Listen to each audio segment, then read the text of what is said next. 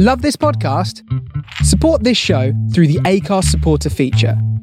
It's up to you how much you give, and there's no regular commitment. Just hit the link in the show description to support now. Hiring for your small business? If you're not looking for professionals on LinkedIn, you're looking in the wrong place. That's like looking for your car keys in a fish tank.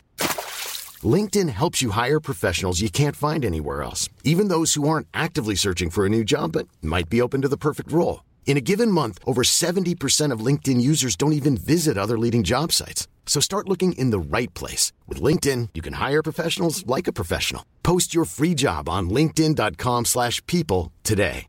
Hey, I'm Ryan Reynolds. At Mint Mobile, we like to do the opposite of what Big Wireless does. They charge you a lot. We charge you a little. So naturally, when they announced they'd be raising their prices due to inflation, we decided to deflate our prices due to not hating you. That's right. We're cutting the price of Mint Unlimited from $30 a month to just $15 a month. Give it a try at mintmobile.com/switch. $45 up front for 3 months plus taxes and fees. Promo rate for new customers for limited time. Unlimited more than 40 gigabytes per month slows. Full terms at mintmobile.com. Millions of people have lost weight with personalized plans from Noom. Like Evan, who can't stand salads and still lost 50 pounds. Salads generally for most people are the easy button, right? For me, that wasn't an option. I never really was a salad guy. That's just not who I am. But Noom worked for me. Get your personalized plan today at Noom.com.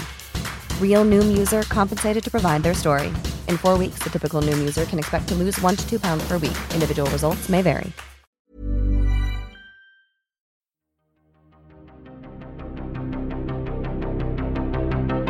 This is Writers on Film, the only podcast dedicated to books on cinema.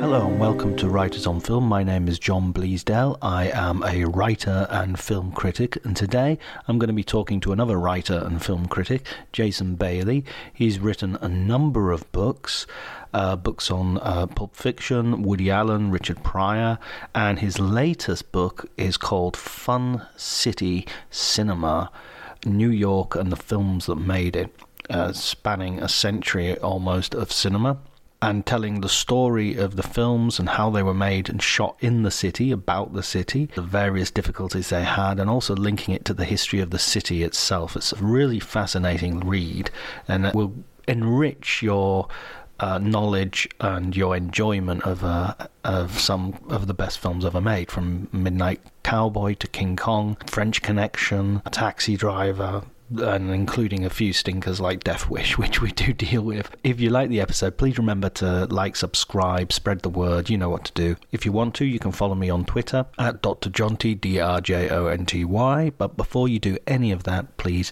enjoy the conversation.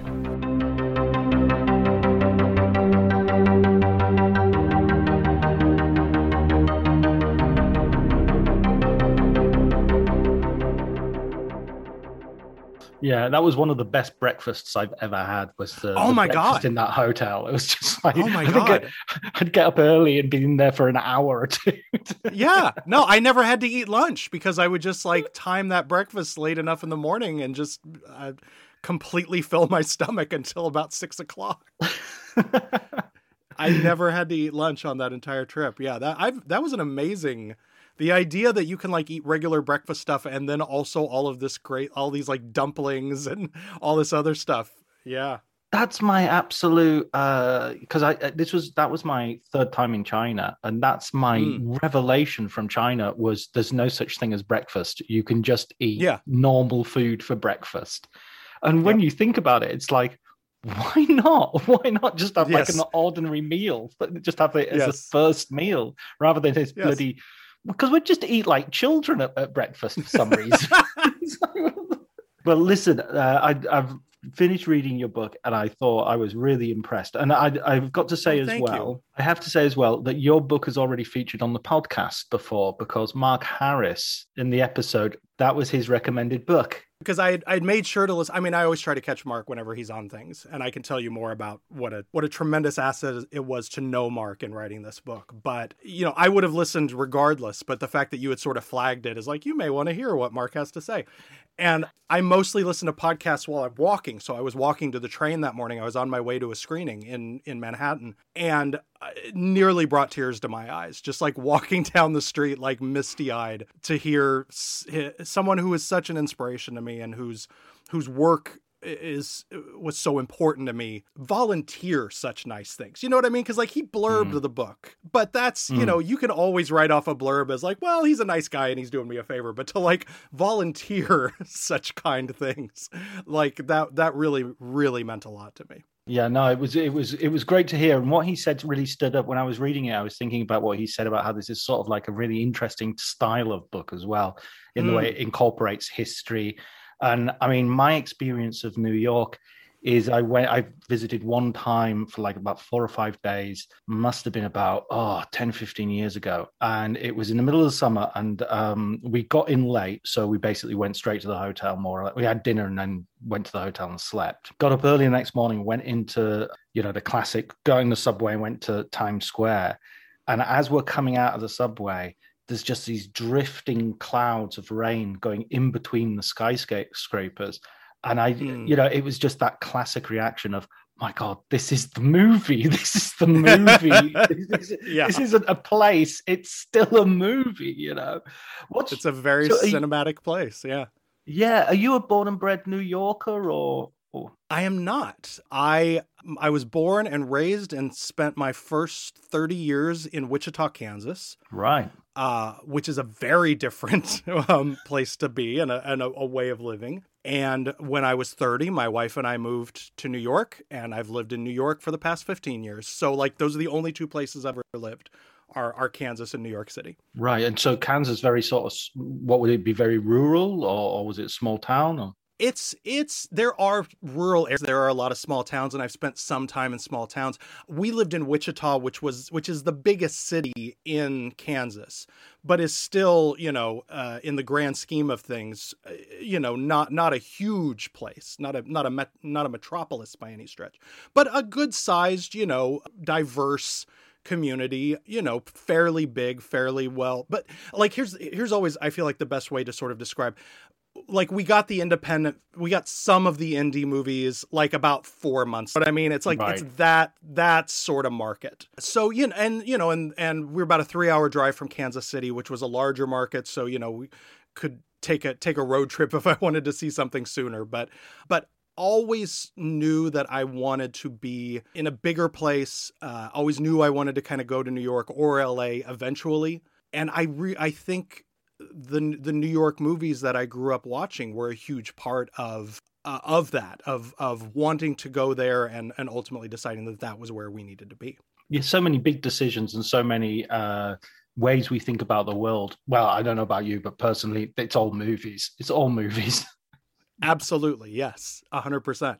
And, you know, in retrospect, I'm not, you know, I'm not sure when that all started or if there's sort of a specific point at which the fascination began, but certainly as sort of a teen, preteen, you know, 12, 13, 14, when you're really becoming kind of ravenous about movies. So yeah, so I was really drawn to sort of 70s cinema and a lot of those being New York movies. And like, if you're my age, when I'm like 12, 13, 14, that's still very much the video store era. And that was how you fed that cinephilia, you know, that especially during the summer when I wasn't expected to have a job yet, just like going to my neighborhood video store and coming home with an armload of tapes every couple of days. And that was, I think, the moment at which I sort of immersed myself into all of that, into, you know, things like Pelham 123 and Dog Day Afternoon and Mean Streets and Taxi Driver and all the Scorsese stuff. He was huge for me. And I guess really that period was, I didn't intend it. I wasn't saying I want to watch a bunch of New York movies, but those for whatever reason, maybe because of contrast, because there was nothing more different from, you know, Wichita, Kansas circa late 80s than New York in the 70s. But for whatever reason, those tended to be the films that I was kind of drawn to.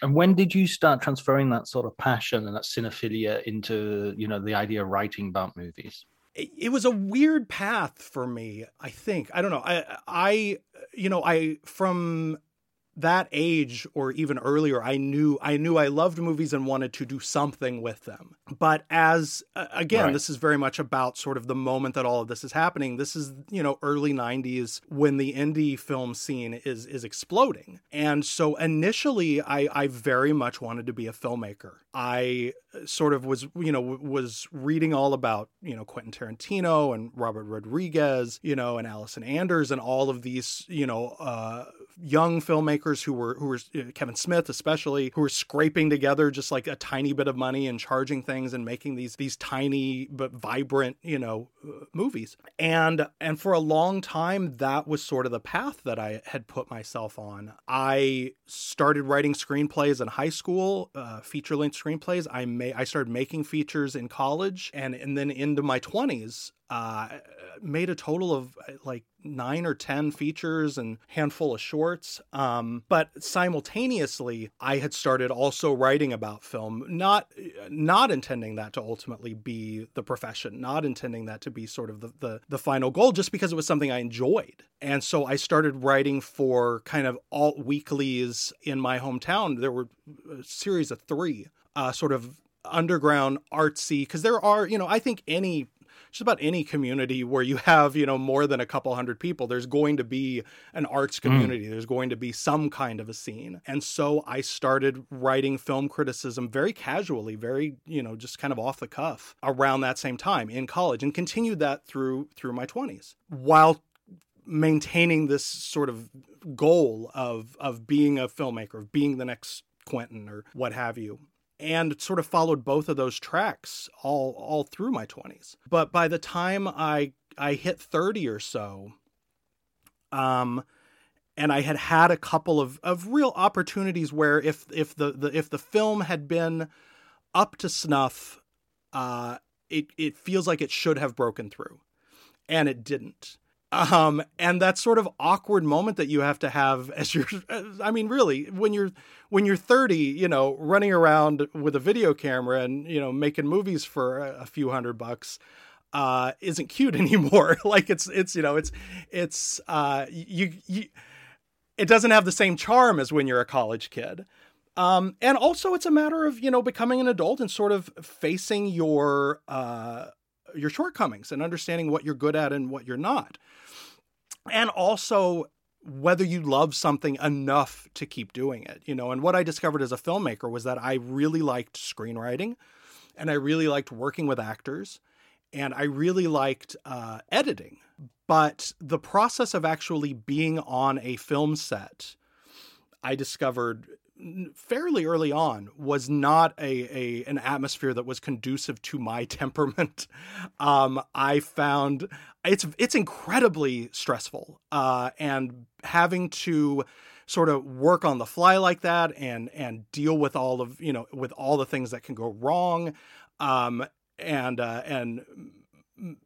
adjusting accordingly is sort of the opposite of what I do well. Like, I am a planner and I am a structurer and I am and I don't respond well to sort of last minute adjustments as a person. So I just reached this moment where we'd kind of made the last one of these films that we'd sort of poured all of our resources into, and it didn't really go anywhere. And in the meantime, I'd been doing this film writing and taking it more and more seriously and taking more and more pride in it. And after we moved to New York and it became much harder to make a film for nothing, I started taking that more seriously and doing it more. And then in 2009, I went to my first film festival. It was the first time I'd ever covered a film festival as a critic. And I came home after the first day and I told my wife, I said, I think this is what I should be doing instead.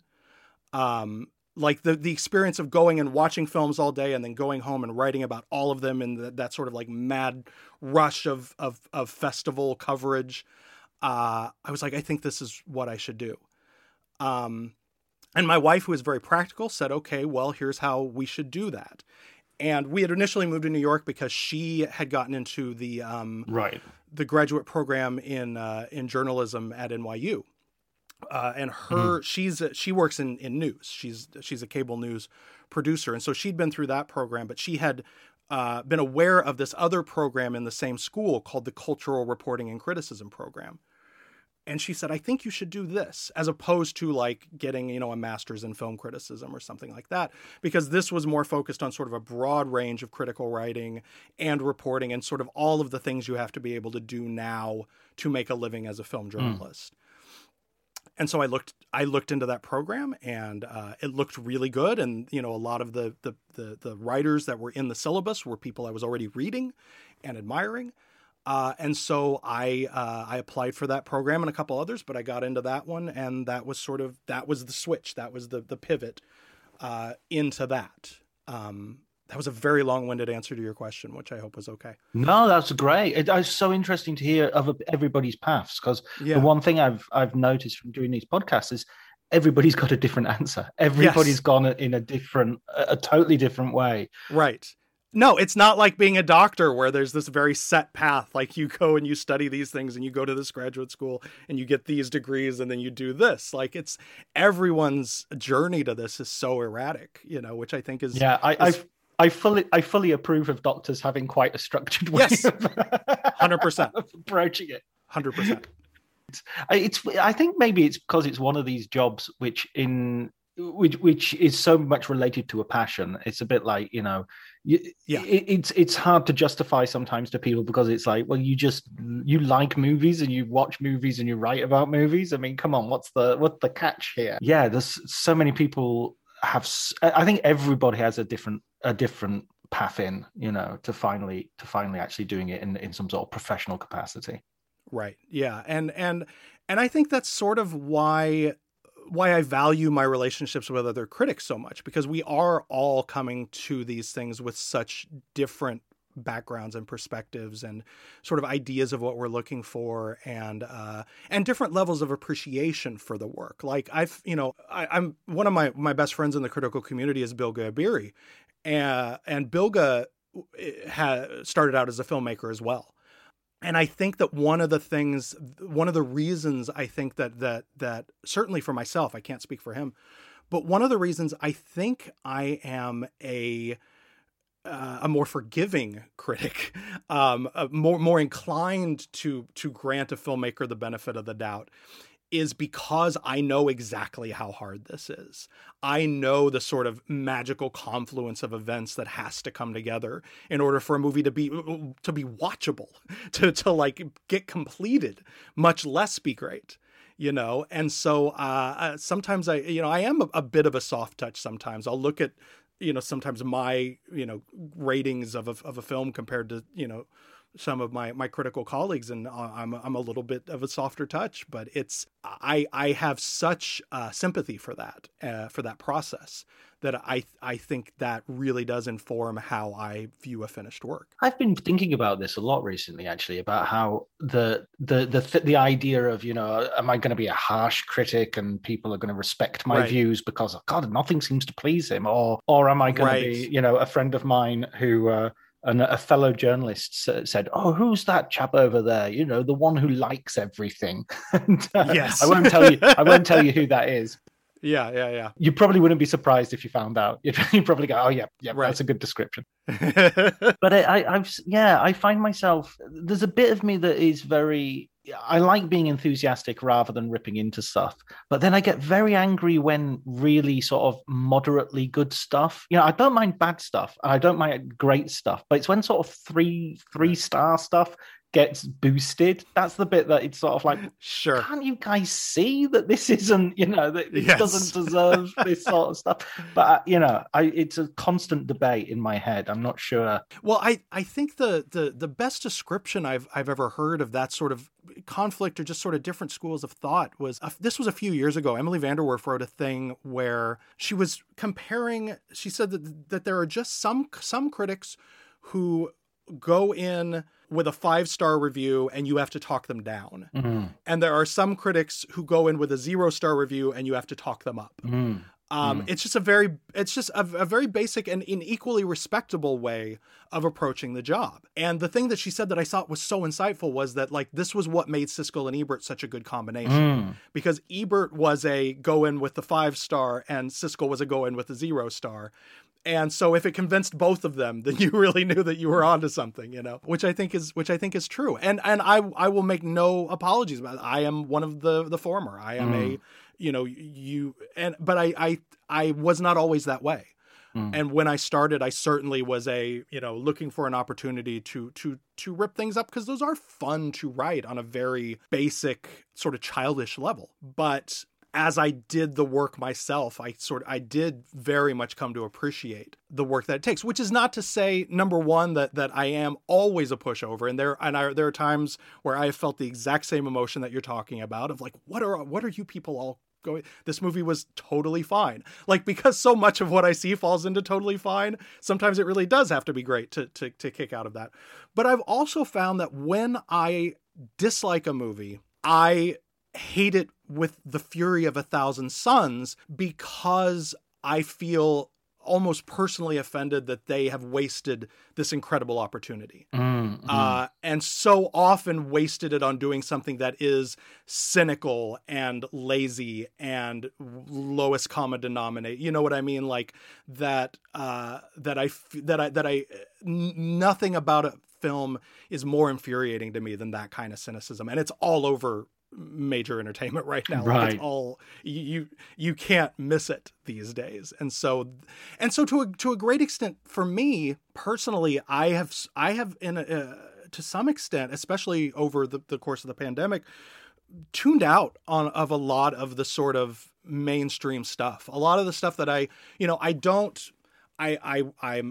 freelance. I am assigned things. I'm no longer at a staff position where I'm obligated to see every new release and have an opinion on it. But I was for quite some time, and that is a hard inclination to shake. And so even up until the last couple of years, I still sort of, even if I wasn't reviewing something, I still felt like, well, I should see this, so I have something to say about it. And I found increasingly less obligation, personal, intellectual obligation to do that. Over the course of the pandemic, I just watched a lot of older stuff. I caught up on I filled some blind spots. I watched a lot of sort of older oddities. I just, I found that much more rewarding and much more fulfilling on a personal level, to just see things that were interesting to me, as opposed to seeing new things that I was quote unquote supposed to see. No, absolutely. No, I totally agree. I think there's that every now and again. I think, do I really need to watch the Fast and Furious films? I mean, should I? I don't know. I was looking through one of the streaming services recently, and I couldn't find anything that I have either hadn't already seen or that piqued my interest, until I was sort of tweeting, do I need to see National Treasure? Would that be something to watch? It's just like, but I think if you've survived so long without it, I think you're probably okay. You're fine. You're just fine. It. When did you? When did you come up with the idea of the book then? Well, it was. I can give you the long answer if you'd like to hear it, because it is a bit of a strange twist. Sure. No, that's journey. That's what we're interested in. Like I said, I'd always had this interest in New York cinema, and especially after I moved to New York. And if anything, I would say almost the book may have begun the day after we moved here, because the day after we moved, I had a job interview at CBS Broadcast headquarters, which is down on 57th Street. Just a little, freelance video editing job, just something to get us going. And so I went to that interview while my wife stayed home and unpacked. And then, and I took the subway by myself for the first time. And then I came back and, we decided just to watch a movie to unwind, because she, I'd done this and she'd been packing all day. And just sort of randomly, we selected 16 Blocks, which is a Richard Donner movie. Really terrific little, cop thriller, which is set in New York. That's not with Bruce Willis, is it? Bruce Willis and Mos Def and David Morse. About halfway through the movie, there's a scene where they are in a subway station, and I freaked out. I stood up and I was like, because I had been there that day, 3 hours before, I was like, that's the subway station I went through today to go to my interview. And she's like, oh, wow, cool. Like, she wasn't nearly as excited about it as I was, but I was just like, that's, when you grow up in Wichita, Kansas, you don't have the experience of seeing places that you have just been in, like, real movies. And we had a friend, my friend Mike Hull, who I make the podcast with now, who had lived here for, a few years, about 5 years before us, but a friend from back home in Kansas. And so I mentioned this experience to him the next day, and he said, oh yeah, he said, the thing my uncle told me before I moved here is you will suddenly start to see a lot of places you recognize from movies. And that became sort of a hobby of those first couple of years, was seeing New York movies and recognizing things, places that I passed in my daily life, and not just obvious things like Times Square or whatever, but just like, oh, here's this, this intersection on, over by NYU where I meet my wife after she gets out of school. But this is where, the cop car flipped in the climax of Pelham 1, 2, 3. Wow, that's cool. Now there's a Starbucks here, of course. So the idea of doing, and so I just knew there was something with that I wanted to do, and I didn't know what it was. And initially the idea had manifested itself because I hadn't quite talked myself down from the idea of being a filmmaker. Around this time, maybe a couple years after that, the art installation The Clock was playing in New York. Do you remember The Clock? Did you hear about The Clock? Was that the one where there's a clip, it takes the time that's seen in every movie and puts them all together? Yes, it's a 24-hour sort of looping video installation that is comprised entirely of like images of clocks or people saying the time or what time of day it is or whatever for a full 24 hours. It's this incredible project. And, I went to see some of it. I don't know anybody who sat through all 24 at least at a time, but I saw chunks of it when it was playing at the Museum of Modern Art around the same time. And so my original idea was that I would do a documentary film that was sort of in the way that was both a video and an actual working clock, a film that was both a video and a map of New York City that would be comprised entirely of clips from New York movies, and you would kind of work your way through the city over the course of this film. And that these different New York movies would sort of interact with each other and clash with each other. And, Jimmy Cagney would turn a corner and Woody Allen would be there. Like, this was sort of the idea. I didn't make it very far into that idea. I just sort of started gathering movies. I just started gathering clips and thinking about the way that all of these movies over this history talked to each other. But around 2014, 2015, I found out about Executive Order Number 10.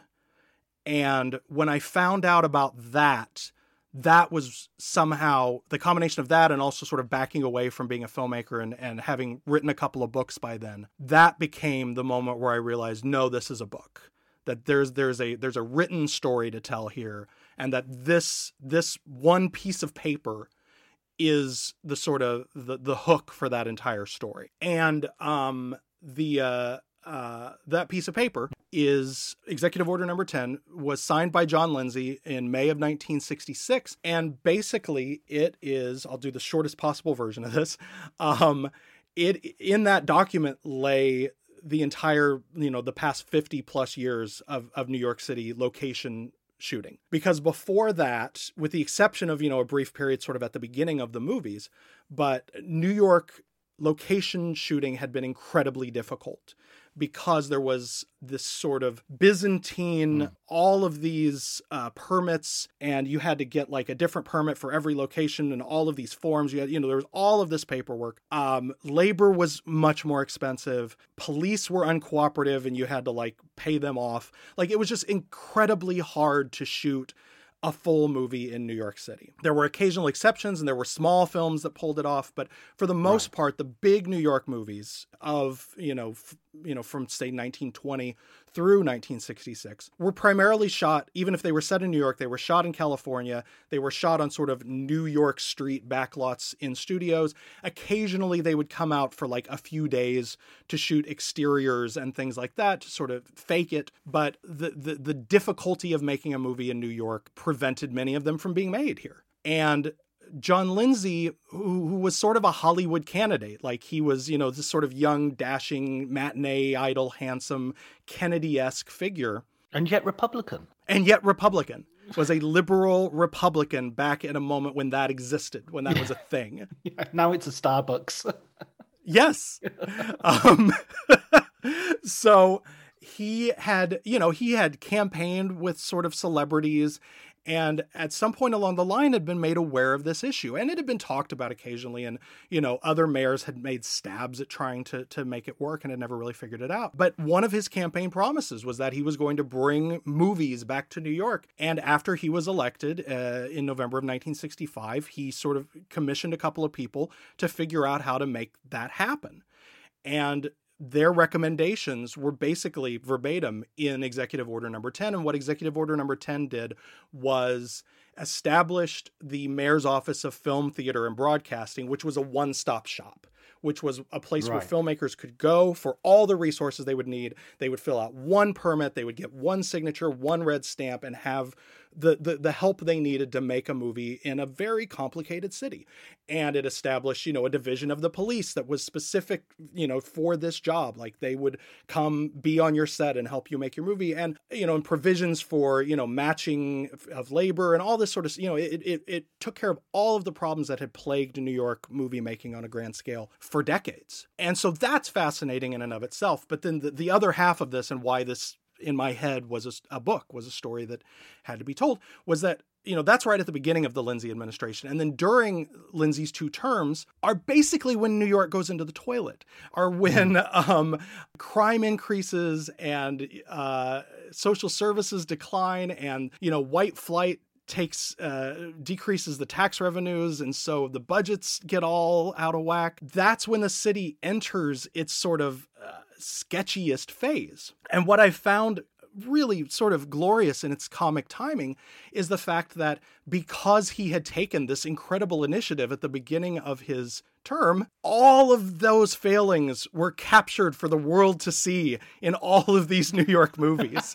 And if he hadn't made that effort, then we might not have known what a hellhole New York was in the 1970s. Were it not for Executive Order Number 10, Midnight Cowboy wouldn't exist as we know it. Taxi Driver wouldn't exist as we know it. The French Connection wouldn't exist as we know it. All of our image, because it was a very clear point of that memo that they would not interfere, that city government would have no censorial influence, that they did not have to approve of your script, but they would help you get it made. And so that comic timing to me was just like, well, there's a story there, and maybe there's a book there, and that was sort of how that began. It's so funny, but it also kind of means that if New York was Zurich and the streets were clean and everything was perfect, then what's the point in filming that? Right. You kind of the growth of those New York movies happens about the same time as the sort of the petering out and the decline of the Western. So you sort of, it's almost like you're transferring one genre to another. And even the Paul Newman film, Fort Apache, The Bronx, right, makes that connection absolutely explicit. Right, exactly. And so that's that flavor and that flair, and that it's an overused term when you're talking about New York movies of the 70s, but that grittiness, that sort of griminess is what gives those movies such personality, is what, again, drew me to them as like a 12-year-old. But it did also create kind of a PR nightmare that it took New York a very long time to overcome.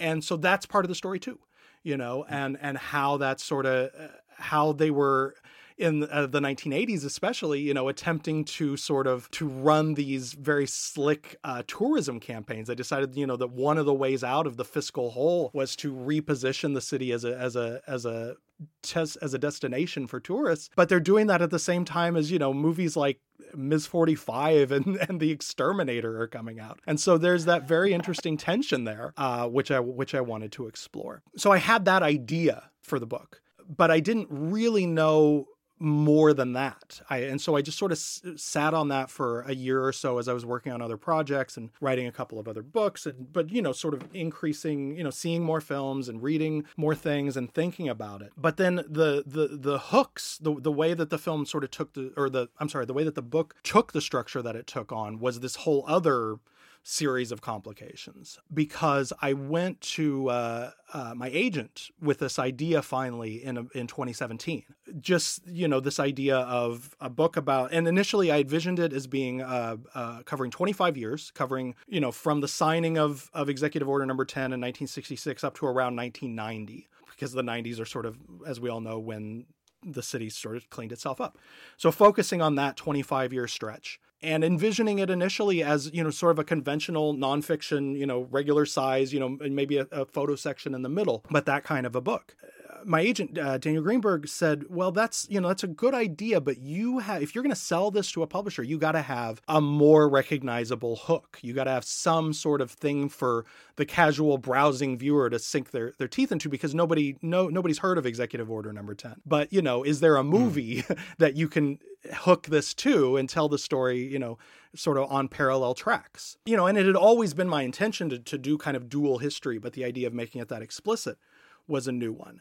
And I said, well, one movie for 25 years is a little, kind of minimizes what we can do. And he said, okay, well, what are some other strategies that we could use? And we together came up with, the initial idea was to still cover those 25 years, but to go with the three mayors of those 25 years, to break it into those three sections.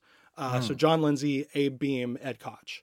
And then pick one movie that sort of was the definitive movie of their era. And he said, if you've got those three movies, we can put those on the cover, we can put those on the back, and, and there you go. And so that was, the concept. And we started, to shop it around.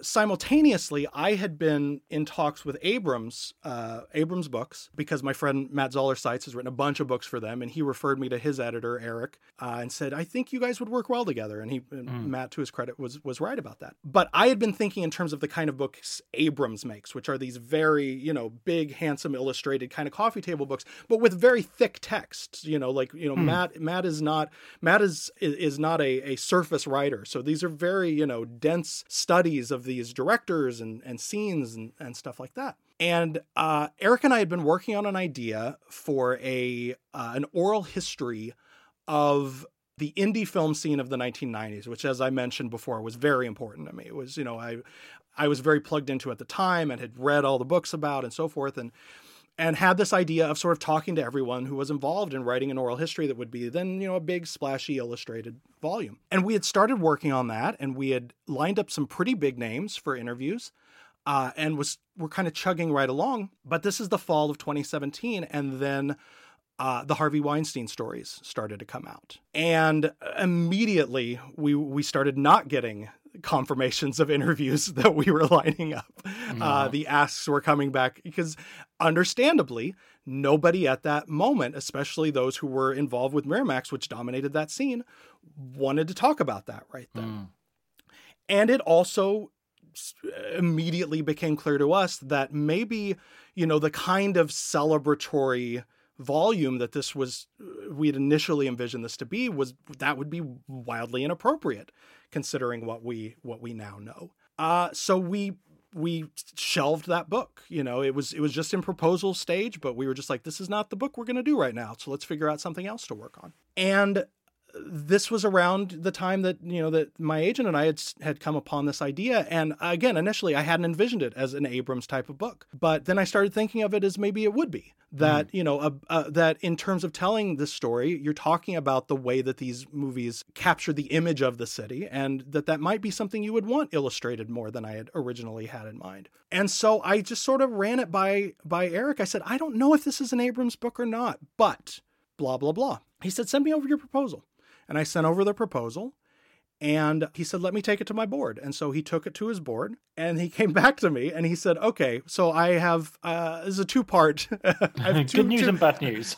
Yes, exactly. Which do you want to hear first? And I said, well, the good news, of course. He said, the good news is they're interested in the book. They'd like you to write the book. I said, great. He said, but they would like it to cover 100 years, 10 chapters, each chapter covering a decade and focusing on one film the way that we had, instead of these mayoral administration structure, let's do it like this. And my immediate answer was yes, of course, because when you're selling a book, it's like whatever version of this you want, all right, especially having lived with it for that long. But, I did not really think about what that was going to mean in terms of how much longer it would take to write and research something that was now covering three times as much history as I had initially had in mind. But they know how to sell a book, and that was the idea that that was the idea that they could market. And I said, okay. And so we made a deal, and I signed the contract, and I wrote that book, and that's the book that you read. And it looks amazing. It is absolutely brilliant in terms of the I think there's these dismissive sort of coffee table book sort of, but I think Abrams purveyors of absolute quality editions. Yeah. They look wonderful. Yeah, their graphics team, their design team is just top notch and are really tuned in with what you're trying to put across as an author, and laying it out in a way that complements rather than compromises the text, which I think is really important. And I like the idea. I mean, as interesting as your initial proposal was, I think you apply that sort of methodology of the parallel history so well to other things as well. So, for instance, one bit that I really loved was the King Kong story of them building the different skyscrapers at the and they're sort of like deciding which of the skyscrapers should the monster climb. Right. I just thought that was a really interesting. It just never occurred to me. Of course, this it wasn't like these buildings were there for decades and decades before King Kong. They were brand new. This was yes. It reminds me of Dracula. Sort of, why does Dracula go to London? Well, London is modernity. It's the center of modernity at that point, and Dracula's this old thing. And so why does King Kong have to go to New York? Well, it's the same idea. It's take something very, very old to something very, very new. Yeah. I thought those sections were just super. I really made me look at the films in a way that was totally different, but also made me want to come back to the city and look at those places again. Right. Yeah. Well, I mean, that honestly ended up being the trickiest part of that expanded scope, was just, that I was suddenly coming up against limited amounts of space. And in the research, I was coming across so many fascinating stories. For example, to follow the example that you're using, the story of the skyscraper race in New York City, which I too had never been aware of until I started researching that period and finding, in every chapter I tried to find a main character, a single person who's introduced on page 1 of the chapter, who we follow all the way through and see the city and the movie through their eyes. And that was a direct suggestion, bit of advice, incredible bit of guidance from my editor, Eric, who I wrote the first 3 chapters and knew the book wasn't working. Right. I just knew it was all over the place and it wasn't, cohering in the way that I needed it to, in the way I felt that it should in my mind. And I sent him those 3 chapters. I said, Eric, normally I would never send it to you this rough, but I need help here. And that was the one thing he came back to me with. He said, you don't have a main character in each chapter and you need one. We have to have someone if we're going to go on this long of a journey, we have to have someone to follow for at least short periods. So every chapter had to have that. And sometimes it's a filmmaker, sometimes it's an actor, sometimes it's a politician. And each chapter had to have at least one sort of New York story of that era that lined up with the movie. And so then for each chapter, I had to go find that story. And in a lot of cases, I didn't know it. But in the case of the King Kong chapter, that entire story of the skyscraper race in New York City in the early 1930s, which is like an insane thing to have happening at the beginning of the Depression. Like these are, were buildings that were devised and planned, before the stock market crashed. And yet these guys were going to see it through, even though by the time these buildings went up, there weren't people there, there were not businesses to fill them. But that story is told in a terrific book called Higher, which I read, cover to cover, devoured, and then had to boil that incredible book-length story into a few pages of a chapter of another book. And so that ultimately ended up being one of the real challenges of writing the book, was sitting down at the beginning with the sort of total word count that Eric Eric had given me, breaking up how many, what my word count would need to be for each chapter and for the sort of side essays and stuff like that, researching, and then sitting down to write each chapter and like watching that word count slowly, going into the rear view, because I had found out so much that I wanted to tell. There were so many stories to share. And then you do the pass where you go, right, I'm getting rid of all my adjectives. Yes. Exactly. Contractions all count as one word, right? So yes. Yes, all quotes are irrelevant at this point. Yes, yeah. Exactly. Was there ever like a period in one of the sort of chapters where you I mean, I didn't feel it when I was reading it, but that you sort of struggled to find a story that, would connect and overlap well with the history of the movies? I did, sort of in retrospect. The trickiest the trickiest chapter is the first full chapter, because the movie for the 1920s is The Jazz Singer. And with The Jazz Singer, you're just opening up such a can of worms, because there's all of this racist imagery in it. And you have to decide if you want to deal with that. And I briefly sort of entertained other ideas. There's a wonderful movie from a couple years later called Applause, which is one of the side essays which I wrote about, which is a far better movie and is burdened with none of that imagery. But I ultimately realized that the stories that are sort of secondary to that movie are, number one, that it's an immigrant story, and that so much of the city in that era was about that, and that this has been the struggle that film historians have had to deal with for decades now. The fact that it is, the first partial synchronous sound dialogue. I mean, it's not the first movie with sound, which is what it's been reduced to, but it was a groundbreaking technical achievement.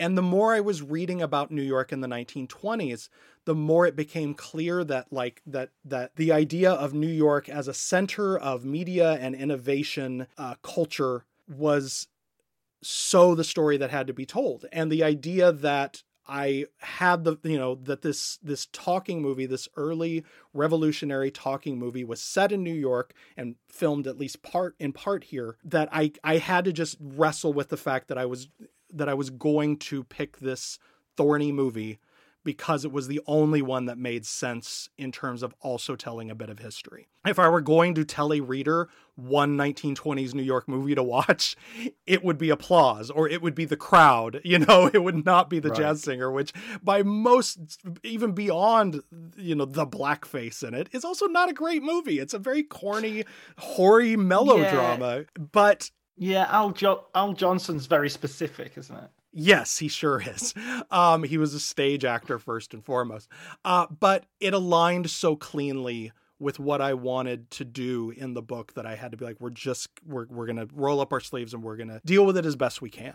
And understand that we're talking about it as an artifact and as a technical achievement, and not endorsing certainly those elements of it. I don't know if that was the answer to your question or not, but that's. Yeah. No, that's absolutely. That's really interesting, because it is that thing of sort of, what to some degree you want to promote films. Whenever you write a book about films, you want people to watch more films, and then at the same time, the history is telling you, well, actually, this film is important, and it might not necessarily be that good a film, but it is important. So that's sort of why the now playing essays at the end of each chapter were so important to me. Whereas, that if I am in a situation where, the main focal film is maybe not the absolute tip top of that era, at least at the end of each chapter, I've got a couple more recommendations. I've got some,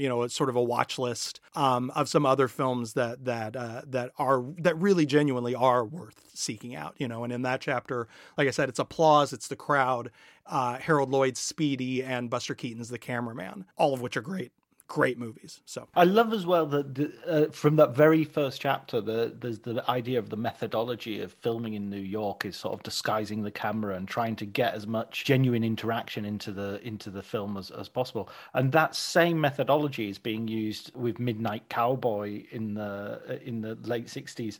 and they're still, it's the same idea. Let's just put it in a box and you guys just act, and we'll have a long lens, and we'll try to get it. Yeah, it was one of the recurring themes of the entire, all the way up until, Larry Clark was doing that on Kids in the 90s. Everyone, because when part of what you are, when you're choosing to shoot on location in New York, it's not just about being in Times Square and seeing, the New York Times news zipper or whatever. It's about the way that it's about the combination of people and vehicles and just the buzz of a New York City street. And so if you can, you don't want to have to stage that.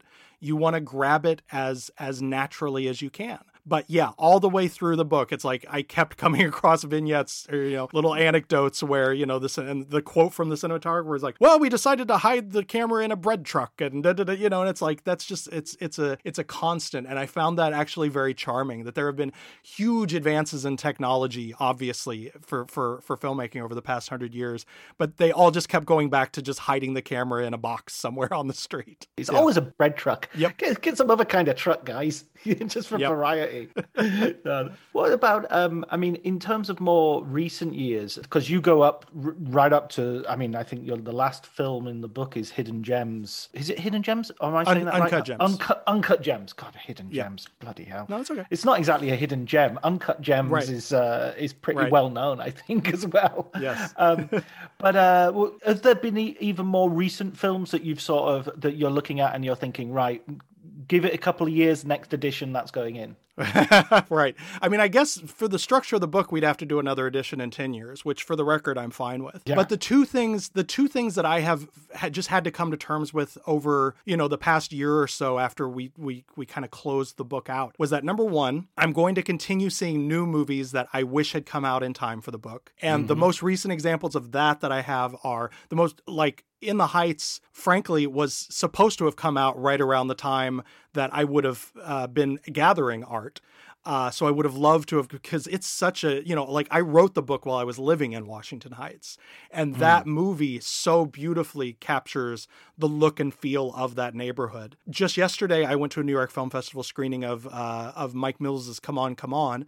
A huge chunk of that is in New York. Gorgeous black and white cinematography. It's some images I would have loved to have put into the book. So I've come to terms with, number one, great New York movies are going to keep coming out that I'm going to wish were in there. And number two, it was a huge, I watched over 300 movies for the book, over the course of 3 years. I watched a lot of stuff, and I still didn't watch everything. There are still a few that I just never made my way to. And for the rest of my life, I am also going to continue to see movies that came out in the 70s and 80s that I had missed, that I wasn't aware were New York movies, that I'm going to kick myself for not putting in the book. And the most recent example of that for me was a couple of months ago, I watched The Gambler for the first time with James Caan, which is a very 70s New York thing that I just, for whatever reason, had no idea had been shot in New York, missed it entirely. That's just going to be, that's just going to be the rest of my life.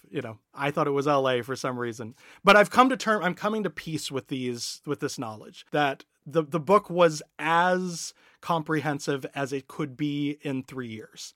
And I'll continue to see things. And you're right. Maybe in 8 or so, 9 years, Eric will, ring me up and say, okay, we're ready to add the 2020s chapter. And I will be ready. I think that sounds perfectly reasonable, personally. Were there any movies that you watched and that are sort of filmed and predominantly set in New York and all the rest of it that you feel don't get the city? Because there are some filmmakers you use Shame as a good example, which I think is a great film, and the creative team are entirely or British, Welsh, Irish, German. Is there examples of people who just don't seem to get the city, or you're sort of less than convinced by? I think the Shame is really an interesting example because it was the same thing with Midnight Cowboy, where that was a film from a British director and a Polish cinematographer, his first director photography credit. And yeah, I think sometimes with those films, the outsider eye sees things that, your native New York filmmaker might take for granted. Which I think is a really interesting phenomenon. But sometimes the outsider just doesn't doesn't key into the city. And it's a very sort of surface representation. I don't have a lot of examples, but the one that leaps to mind, because we just did a sort of a comprehensive deep dive of it on our podcast, is Death Wish. Right, Michael Winner. Yeah, a British director who came to New York, who went to the trouble of shooting Death Wish in New York, but it doesn't really feel much like New York. And in New York critics at the time said, I think Vincent Canby wrote that it was a New York film made by tourists, that the urban spaces don't feel populated, that the interiors feel like they could be anywhere. And then sort of as if to prove that point, Michael Winner shoots Death Wish 3, which is set in New York, entirely in London, and all of his New York street thugs, Alex Winter, who's in Death Wish 3, pointed out to us, are all these they look like British longshoremen. They're all these guys in little stocking caps and green jackets and whatever. They look nothing like New Yorkers. So I think that outsider eye is tricky. It can be it can give, but it can also just miss things entirely, I think. Yeah, Michael Winner is something of a terrible hack. It has to be yes. said. I mean, yes, he is.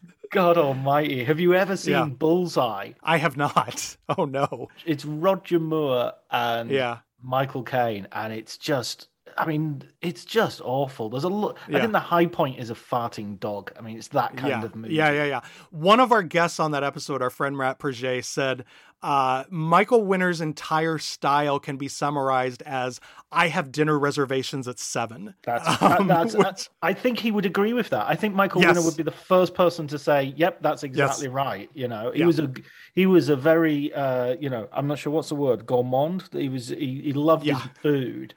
Yes. I remember I had a Twitter application. A Twitter interaction with him a few years ago, where it was just a silly thing that he's always going on about food, and I just tweeted him out of the blue. What are you having for breakfast, Michael? And he just went raspberries. That was that's just one morning where Michael Winner, the director of Death Wish, decided to interact with me.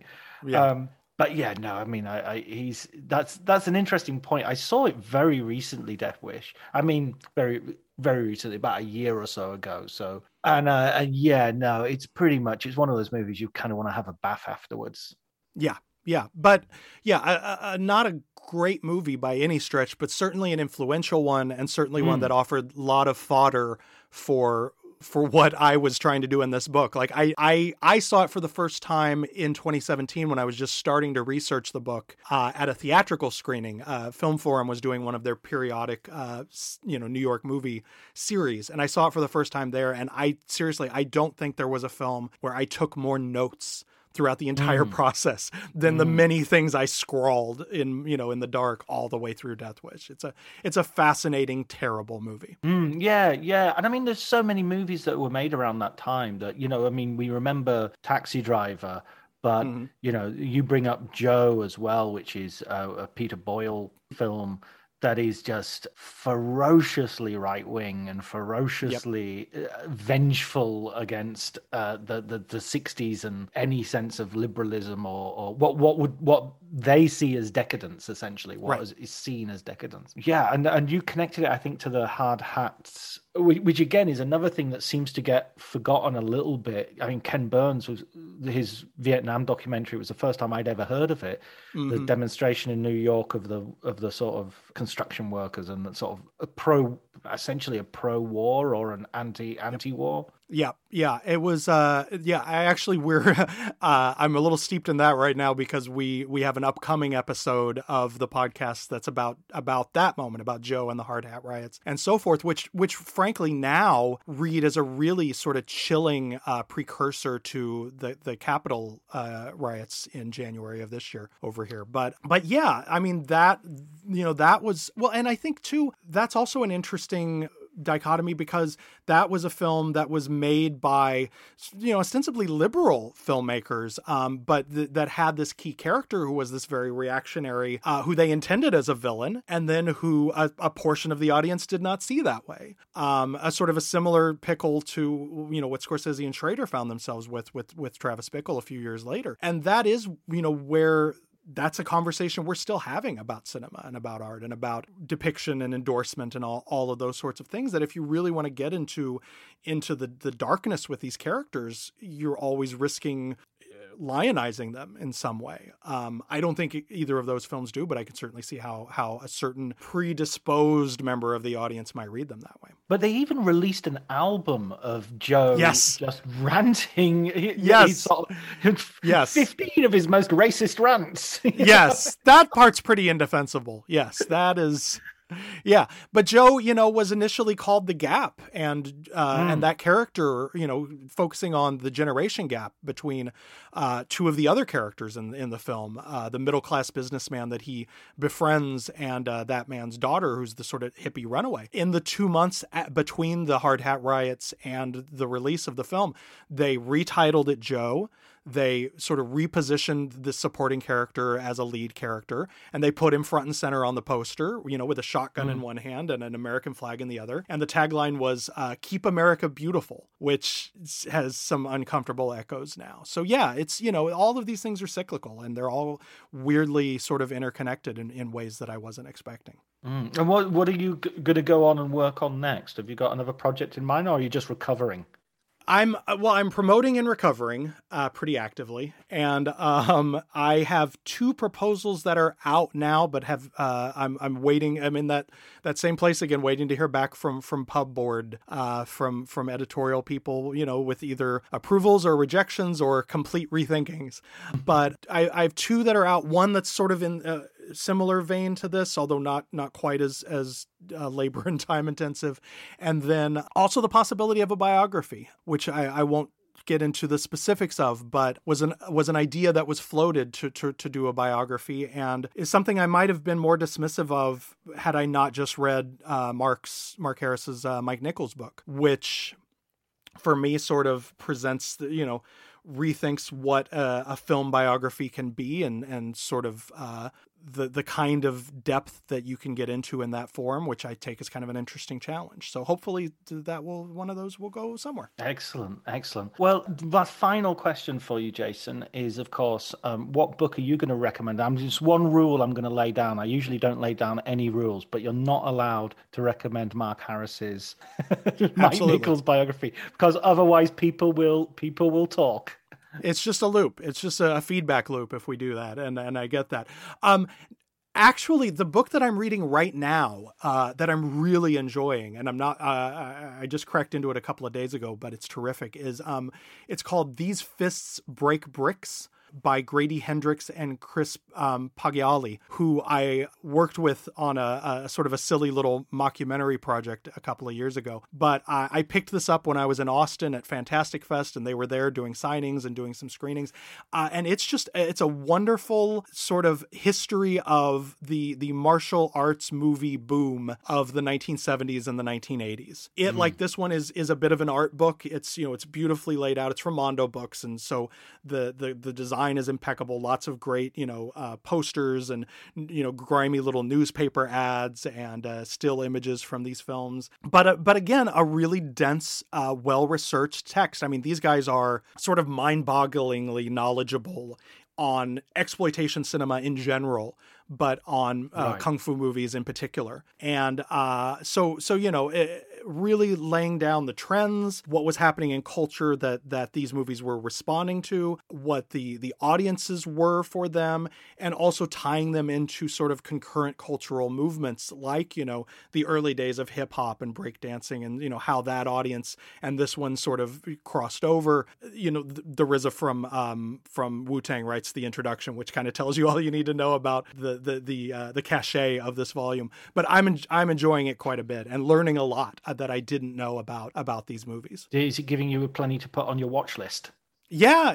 I'm going to have to, I always, that's the danger of reading too many film books is you just end up with this like unmanageable watch list, this teetering stack of discs to conquer. But yes, I'm lining up at least, a couple of months of relaxation and watching some things for pleasure. And then probably, after the new year, hopefully I'll have a new book to start working on.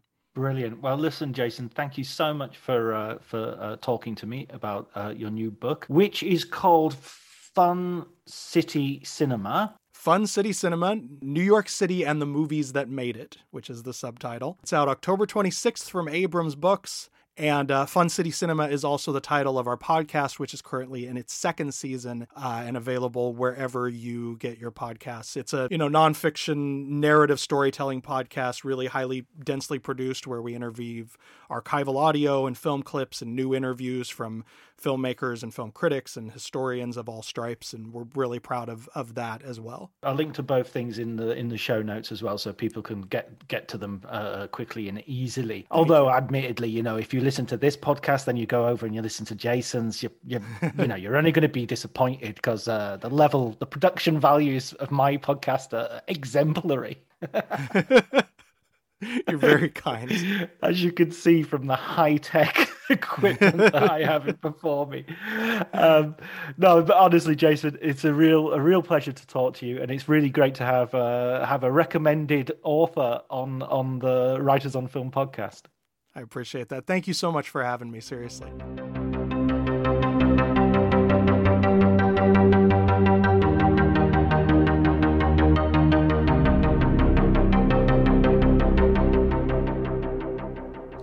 So that was my conversation with Jason Bailey. I hope you enjoyed it. It was fascinating to talk to him and really interesting. Made me want to go back to New York, which I fully intend to do as soon as this is financially and global pandemically possible. And until then, you could do much worse than read his new book, Fun City Cinema, New York and the films that made it, and movies that made it, and in a way sort of viscerally get into the city in that way. His recommended book, These Fists Break Bricks, How Kung Fu Movies Swept America and Changed the World, by Grady Hendrix and Chris Poggiani, is available everywhere, and I shall certainly be having a look at that. I'm a big fan of Kung Fu movies. Thanks very much to Elliot Atkins and for the music, and Ali Harwood for the artwork, and thanks very much for listening.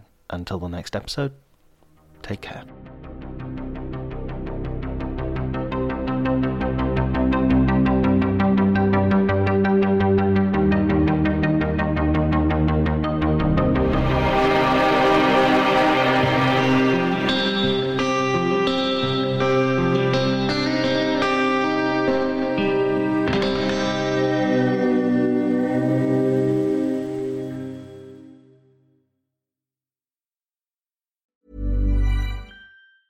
Planning for your next trip?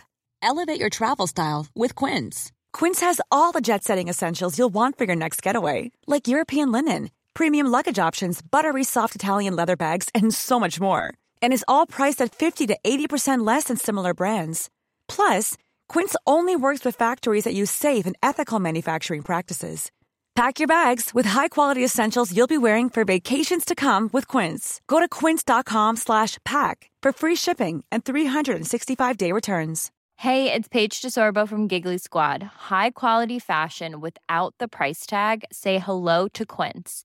I'm snagging high-end essentials like cozy cashmere sweaters, sleek leather jackets, fine jewelry, and so much more. With Quince being 50 to 80% less than similar brands. And they partner with factories that prioritize safe, ethical, and responsible manufacturing. I love that. Luxury quality within reach. Go to quince.com/style to get free shipping and 365-day returns on your next order. Quince.com/style.